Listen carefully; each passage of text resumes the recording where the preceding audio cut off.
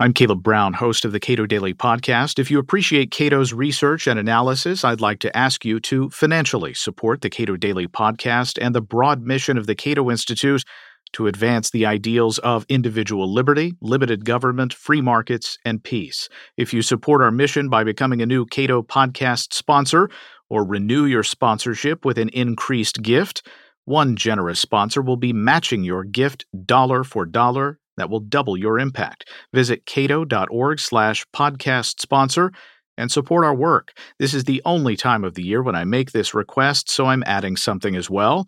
If you support Cato to the tune of $1,000 or more, I will gladly give you a shout out on the podcast, or you can designate an individual to receive all the benefits of that donation. Just visit cato.org/podcast sponsor to get started.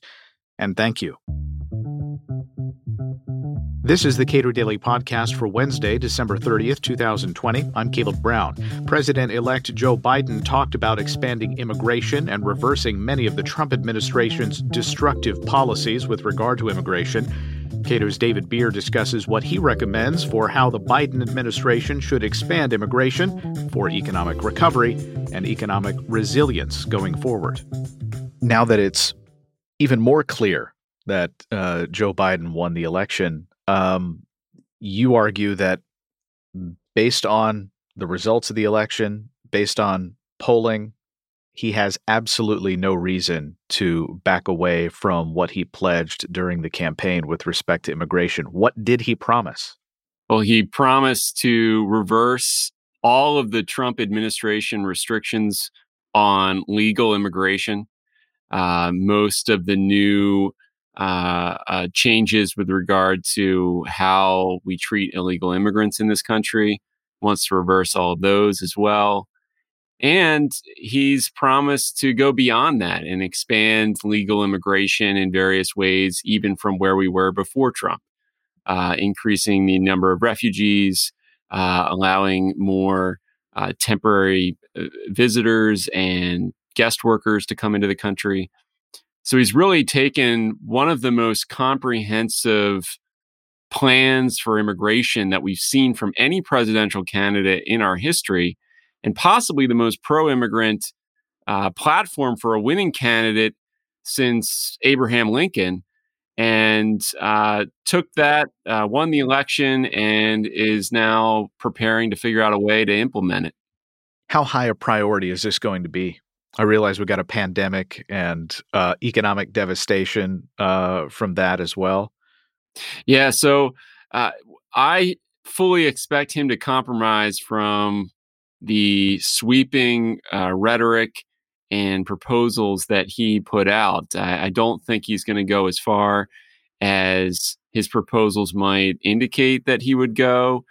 And I think that's particularly true during the pandemic. As long as we have COVID-19, that's his number one priority. And he's not going to lose sight of that or compromise getting control of the pandemic for any other priorities that might need to come after that. So he's not going to push for comprehensive immigration reform in the first 100 days like he promised. He's going to focus on aid to address the economy. He's going to focus on testing and vaccine access for the pandemic. I don't foresee immigration reform through legislation being a priority. That said, I do think he's going to make hires at the Department of Homeland Security, the Department of State, Department of Justice, that all of those people who are being brought on will be focused on reversing all of the changes that President Trump made over the last 4 years. In terms of what ought to be his highest priority within the immigration space, what do you recommend? Well, the number one priority is increasing legal immigration, making it easier for people to come to this country legally. That's the best way to control illegal immigration. And we're going to have a real test on our hands. I think there's broad agreement that when President-elect Biden becomes President Biden, many people south of the border are going to believe that more favorable asylum policies are going to be a reason to come to the United States, to reunite with their family, to seek safety here, to seek work opportunities here. All of those are driving factors for people to come to this country and seek asylum, apply for asylum here. And he needs a plan to deal with that. And right now, his only plan is, I don't want to do what President Trump did.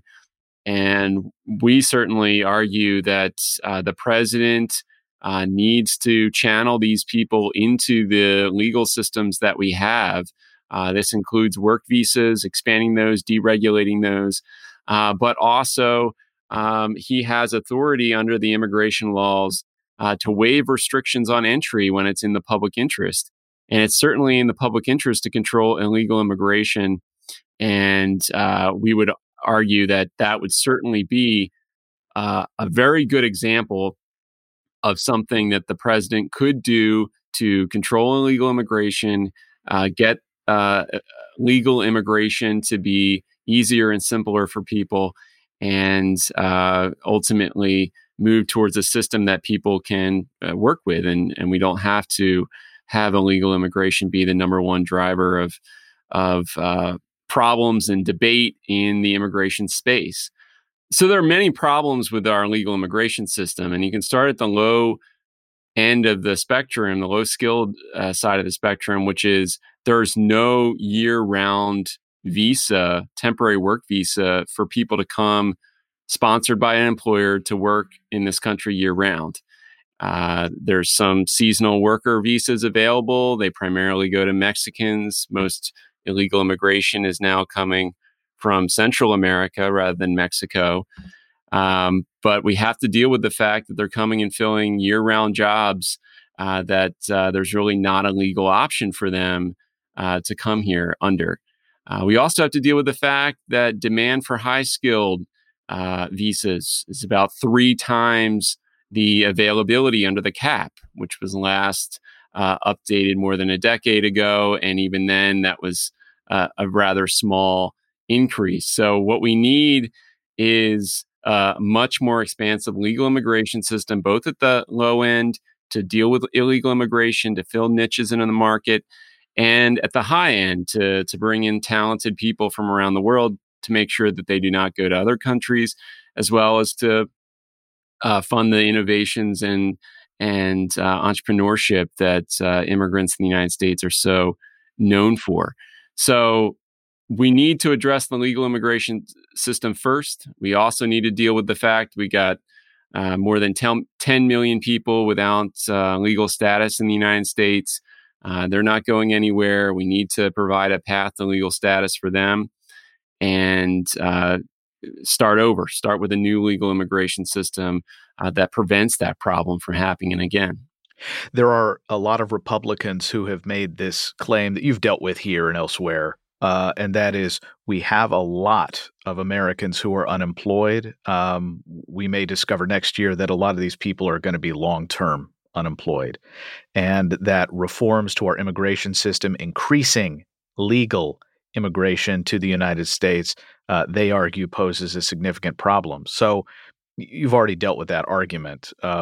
Those things don't necessarily relate to one another.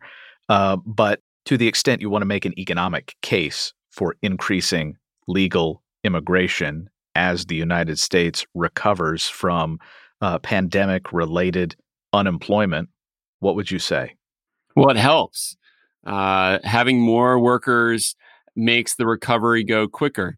The National Academy of Sciences, in their essential report on the economic effects of immigration, pointed out the fact that when you have more workers filling positions faster, that starts the engine, the virtuous cycle of economic expansion.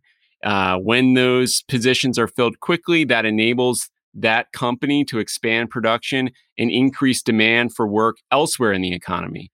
And because immigrants go to niches in the economy where they're most needed, the most difficult jobs to fill, places in agriculture, seasonal jobs, temporary positions, very difficult manual labor positions that Americans are less likely to take.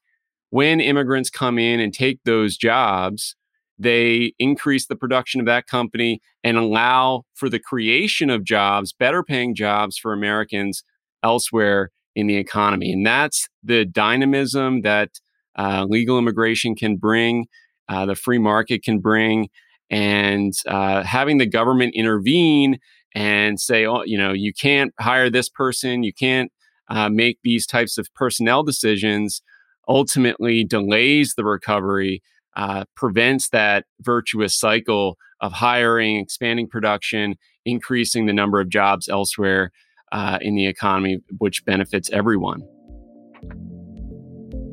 David Bier is a policy analyst at the Cato Institute. In this season of giving, consider becoming a Cato podcast sponsor.